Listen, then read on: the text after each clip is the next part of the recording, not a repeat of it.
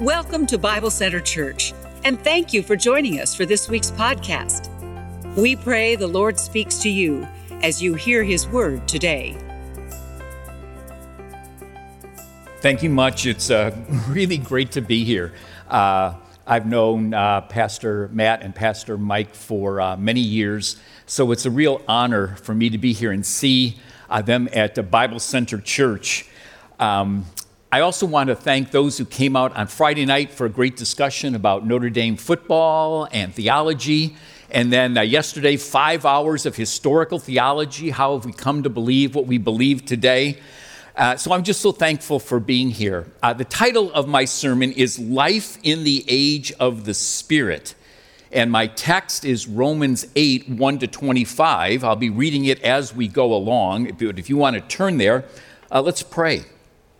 Lord, open our hearts and our minds that we may receive your word and help us to learn to live in the power of the Spirit, in the age of the Spirit. And we pray this in Christ's name. Amen. When I was growing up, okay, no laughter about that. This was back in the day. There was a popular song entitled The Age of Aquarius. Okay, we're connecting. It described the dawning of a time of love and peace, dreams and visions, mystic revelation, and the mind's true liberation.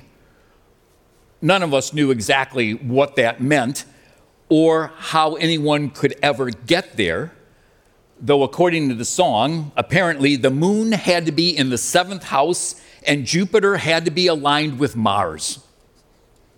Besides that, we were all pretty sure that this experience of the age of Aquarius was impossible without hallucinogenic drugs. But the song and the ideas all seemed cosmic and cool, particularly to teenagers.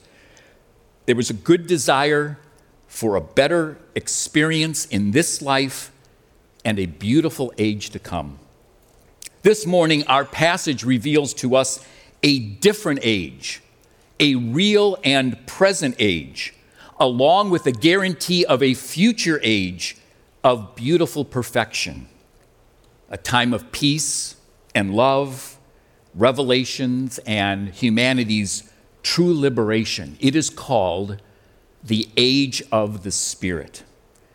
This age is also cosmic and cool. However, it's not dependent on hallucinogenic drugs or the location of the moon's house. Rather, it's dependent on the Spirit of the living God. So I have 3 points this morning: the age of the Spirit of the age, or the spiritual age, and the age to come. The context of my sermon this morning, I want to ground this theologically, taking us back to the end of the 4th century and a confession of faith that was common in the early church.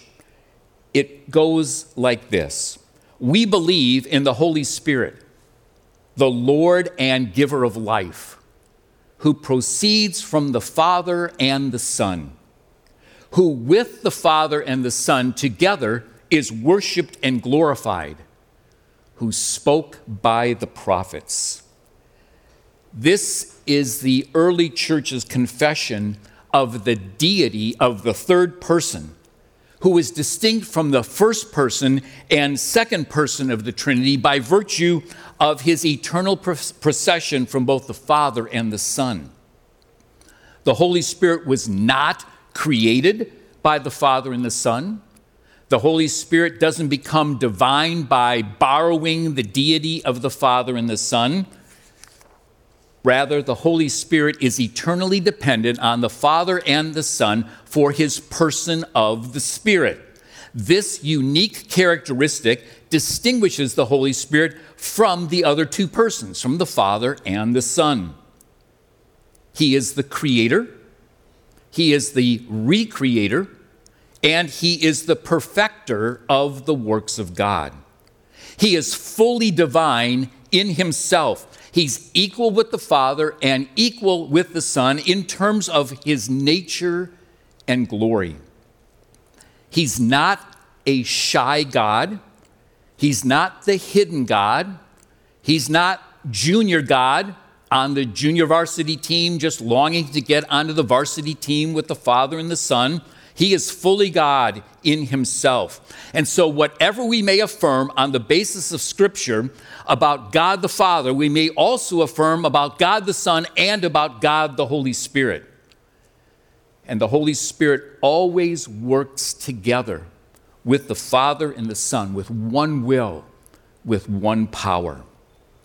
As such, he is worshiped, adored, reverenced, prayed to, loved, served, obeyed, and trusted together with the Father and the Son. According to this early church confession, one of the particular works of the Holy Spirit is that of speaking. He spoke by the prophets. Indeed, we see often in Scripture when the Holy Spirit comes upon someone, when the Holy Spirit is poured out on someone, that person engages in prophecy, praise, prayer, or preaching, because the Holy Spirit is the speaking God. In his divine speech act of writing Scripture, the Holy Spirit says, Romans 8, 1-5, there is therefore now no condemnation for those who are in Christ Jesus. For the law of the Spirit of life has set you free in Christ Jesus from the law of sin and death. For God has done what the law, weakened by the flesh, could not do. By sending his own Son in the likeness of sinful flesh and for sin, he condemns sin in the flesh in order that the righteous requirement of the law might be fulfilled in us who walk not according to the flesh, but according to the Spirit. This then is the theological context and the first part of Holy Spirit-inspired revelation that leads us to our first point, which is the age of the Spirit. The age of the Spirit in the New Testament is also called the last days or the latter days. This is the period between the first and second coming of Jesus Christ, and it is characterized by the presence, the power, the enablement, the guidance, and the gifts of the Holy Spirit. This age is prepared for by the person and work of Jesus Christ, who is the eternal Son of God. About 2,000 years ago, the Father, according to Paul here, sent his own Son in the likeness of sinful flesh. So the eternal Son, about 2,000 years ago, became the incarnate Son, remaining fully God while becoming fully man. And as we know, his incarnation was a miracle brought about by the Holy Spirit. The purpose of this mission of the Son, again, back to Paul, in sending the Son in the likeness of sinful flesh and for sin, God condemned sin in the flesh. God defeated sin and death through Jesus' death and resurrection. And again, note, from the moment of Jesus' conception, he was filled with the Holy Spirit without measure. So the entirety of his life, his death, his resurrection, all of this was due to the indwelling Spirit and the Spirit's expansive and extensive empowerment of the incarnate Son of God. The result of this mission of the Son, again, according to Paul, there is no condemnation for those who are in Christ. This is the gospel and its truth of justification. We are not guilty. We are forgiven. We have a righteous standing before God as his people in and through Jesus Christ. The age of the Spirit is prepared for by the person and work of Jesus Christ. The age of the Spirit progresses through the person and work of the Holy Spirit. He is the eternal Spirit of God the Father and God the Son. And as we just said, the Spirit undergirded all of Christ's mission, all the way from its very beginning to its completion, with the resurrection 3 days after his crucifixion, the post-resurrection appearances, and Jesus' ascension back to heaven 40 days after his resurrection. 10 days after his ascension, 10 days after the Son going back to heaven, the Father and the Son poured out the Holy Spirit on the day of Pentecost. This is one of the most significant events in the entire history of the world. The Father and the Son poured out the Holy Spirit on the day of Pentecost, and thus began the new covenant, a new way that we, God's people, relate to him. The Church of Jesus Christ was born, and the age of the Holy Spirit was inaugurated. Not with a whimper, but with the sound of a mighty rushing wind. Not with tepid force, but with tongues of fire. Not with still talk, but with speaking in tongues, the proclamation of the mighty acts of God. Even today, at the moment when the gospel is grasped, at the moment of our conversion, Jesus Christ baptizes us, inundates us, we new believers, with the Holy Spirit. He pours out the Holy Spirit on us when we are converted, and thus he incorporates us into the body of Christ, which is his church. And so the same Holy Spirit that was poured out on the day of Pentecost is the one who is poured out on us as we come to faith in Jesus Christ. And thus, as believers, we begin to live in the age of the Spirit. What characterizes this age? What is life in the age of the Spirit?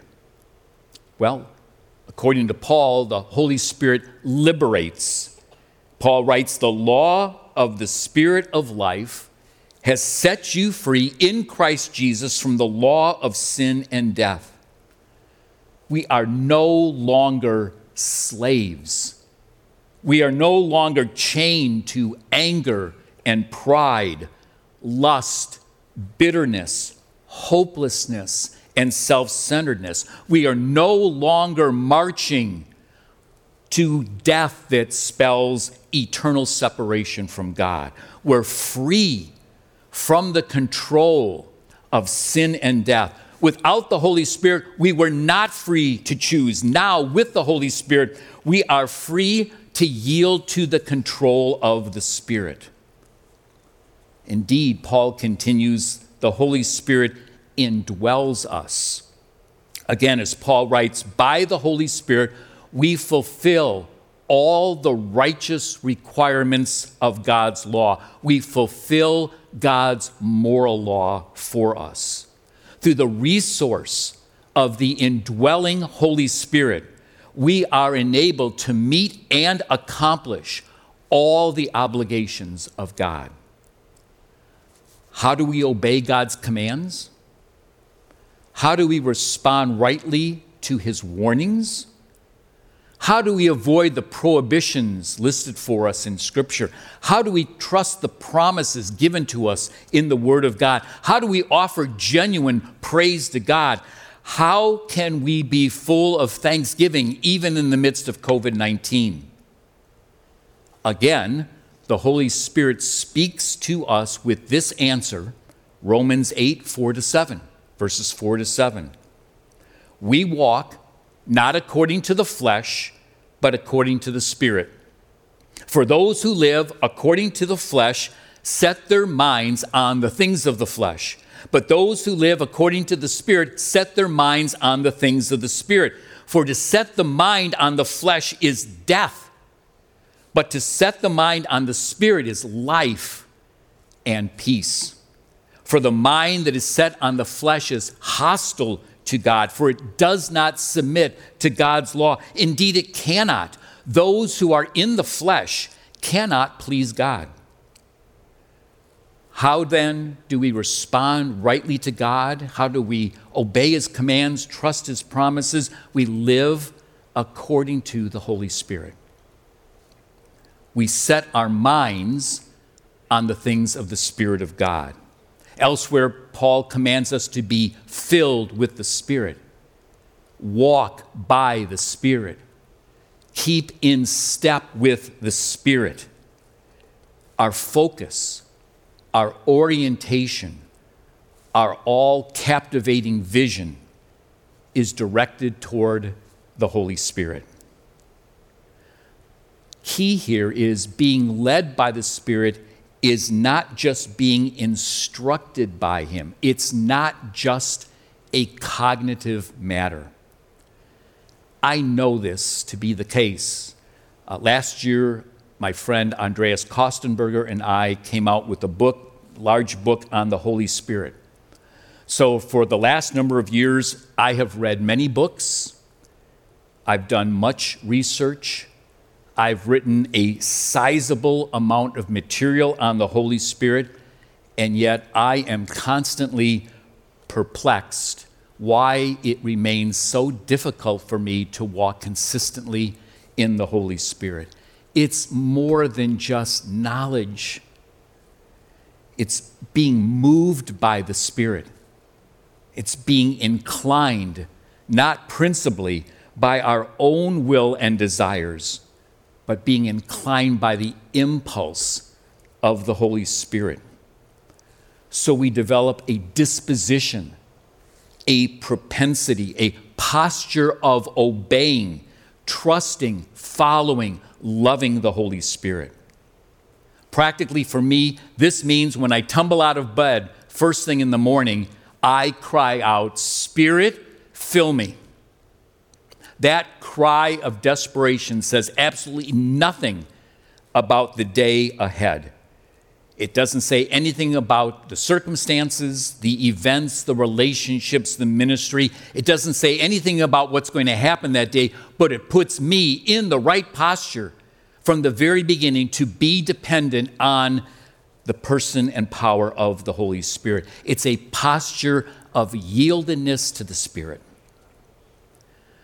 Furthermore, it does not mean that I decide the course of my day and then ask the Holy Spirit to bless my mess. He's not the potentiator of my agenda. Rather, I submit to following his lead. According to Paul, then, what is the fruit of living in the Spirit? Paul says to set the mind on the Spirit is life and peace. To set the mind on the Spirit is to please God fully. Minding the Holy Spirit, walking with the Holy Spirit, leads to bearing fruit of the Holy Spirit. This is life in the age of the Spirit. By contrast, number 2, there is the spirit of the age, or the spiritual age. The spirit of the age is the worldview of the time and the culture in which we live, and it is as pervasive as the air that we breathe. The spirit of the age seeks to influence our thoughts, our minds. It seeks to drive our emotions, our feelings, our sentiments. It seeks to steer our consciousness, our choices, our decisions. It seeks to grip our motivations and our purposing, swaying our commitments. It seeks to affect our embodiment, our body image. And this influence, this drive, is never in the right direction. In our context, the spirit of the age is characterized by carefree autonomy. Let me be. I just want to be happy. It's characterized by the collapse of authority. No one can tell me what I need to do or don't need to do. It's characterized by the individualization of moral standards. It's my choice. It's characterized by relativism. How dare you judge me? It's characterized by anti-embodiment. Don't call me Paul, call me Paula. A subset of the spirit of the age is the spiritual age. The majority of the people still in our society continue to consider themselves to be spiritual in some sense of that word. For example, Oprah Winfrey's spirituality. She believes that people are more than their physical selves. That's good. But she also believes that there are millions of ways to find and please God.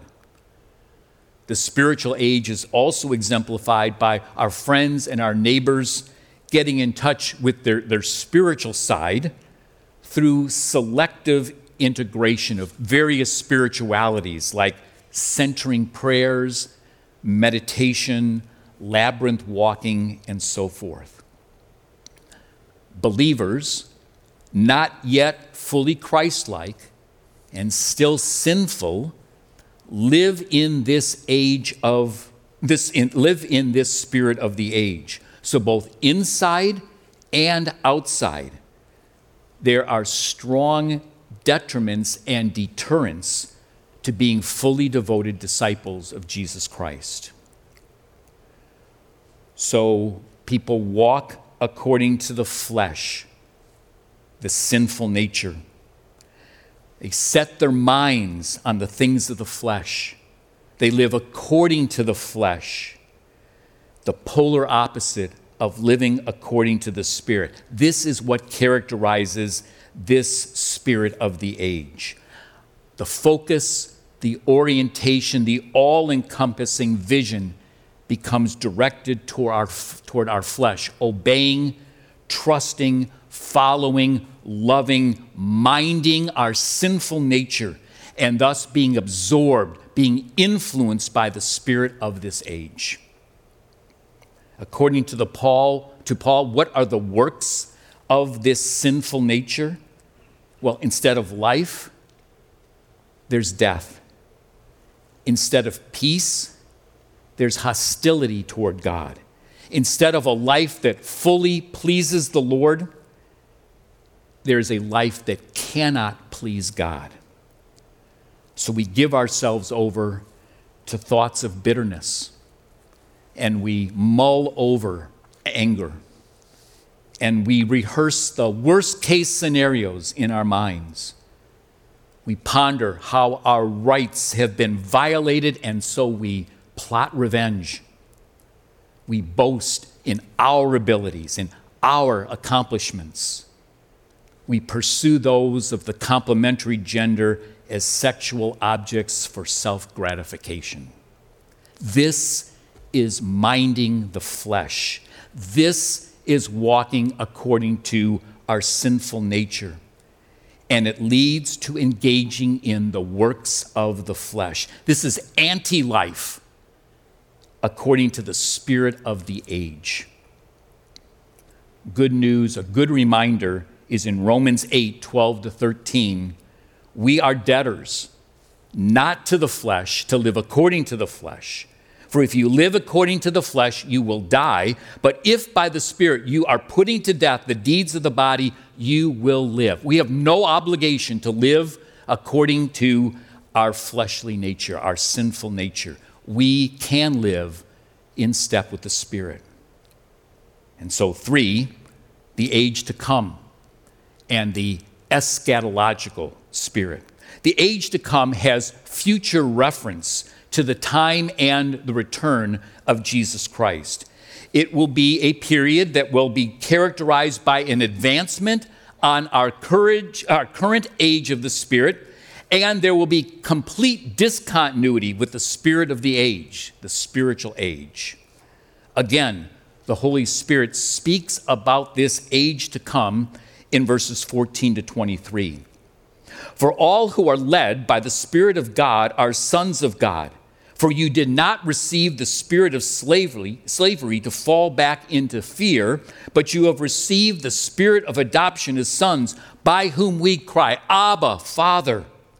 The Spirit himself bears witness with our spirit that we are children of God, and if children, heirs, heirs of God, fellow heirs of Christ, provided that we suffer with him in order that we may be glorified together with him. For I consider that the sufferings of this present time are not worth comparing to the glory that is to be revealed to us. For the creation waits with eager longing for the revealing of the sons of God.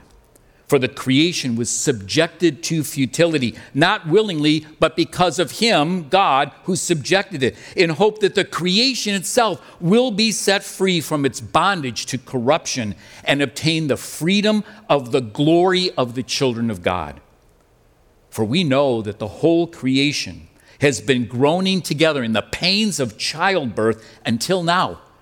And not only the creation, but we ourselves, who have the first fruits of the Spirit, we groan inwardly as we wait eagerly for adoption as sons, the redemption of our bodies. Though the age to come is a future blessing, is a future reality, we are being prepared now for life in it then, by the presence and power of the Holy Spirit. Notice the language Paul uses, the first fruits of the Holy Spirit. Elsewhere, he talks about the Spirit as being a seal, a down payment, a deposit, a pledge, a guarantee. This is all language about the future. This is eschatological language, underscoring the present and perfecting work of the Holy Spirit to eventually usher in the fullness of personal salvation. We are led by this eschatological spirit. We experience his moral guidance. He directs us and empowers us to fulfill God's law and to please God fully now, as we also look forward to and long eagerly for the age to come. Even now, according to Paul, we are assured of our future salvation by the inner witness, the Spirit bearing witness with our spirit. You are children of God. We also possess what is called the spirit of adoption, by which we acknowledge God as Abba, Father. He is good, gracious. He is sovereign for us, especially when we fiercely suffer for Jesus' sake. The Holy Spirit reminds us then that we are heirs of Christ and we will be glorified in the age to come. What will life be like in the age to come? Whereas we experience salvation now in part, then we will experience salvation in full. Whereas now we experience victory over sin in part, then we will experience victory over sin in full. Whereas now we experience the presence and the power of the Holy Spirit in part, then we will experience the presence and power of the Holy Spirit in full. Whereas now we experience the blessing of God in part, then we will experience the blessing of God in full. Such future fulfillment includes the redemption of our bodies. We are disembodied in the intermediate state between our death and the return of Jesus Christ. At death, we experience a separation of our material aspect and our immaterial aspect. Our body is sloughed off, and we continue as disembodied believers in heaven. We have an incomplete existence, even though we are in the presence of God. We still will long for, we will still anticipate the resurrection of our bodies, our glorification, the completion of our salvation. When Christ returns, we will experience a glorious re-embodiment as the Father, who raised his Son Jesus from the dead, will also raise us up from the dead through the Holy Spirit. Importantly, this redemption, this liberation, this freedom pertains not only to people in the age to come, it features the renewal of all creation, which has been subjected to suffering and decay. Indeed, this present cursed creation yearns with eager anticipation of a future freedom, a freedom that is tied to the fullness of salvation that you and I will experience in the age to come. Conclusion, verses 24 to 25. Verses 24 to 25. For in this hope we are saved. Now, hope that is seen is not hope. For who hopes for what he sees? But if we hope for what we do not see, we wait for it with patience. Today, let us hope as we walk in the Holy Spirit. Let us patiently and expectantly wait for the fullness of our salvation. Let us put to death our sinful nature and its desires. Let us live according to the Holy Spirit. Let's yield to His will, to His leading in our life. Let's not get sidetracked or be absorbed into the spirit of the age, but let us set our minds on the things of the Spirit and be filled with His presence and His power.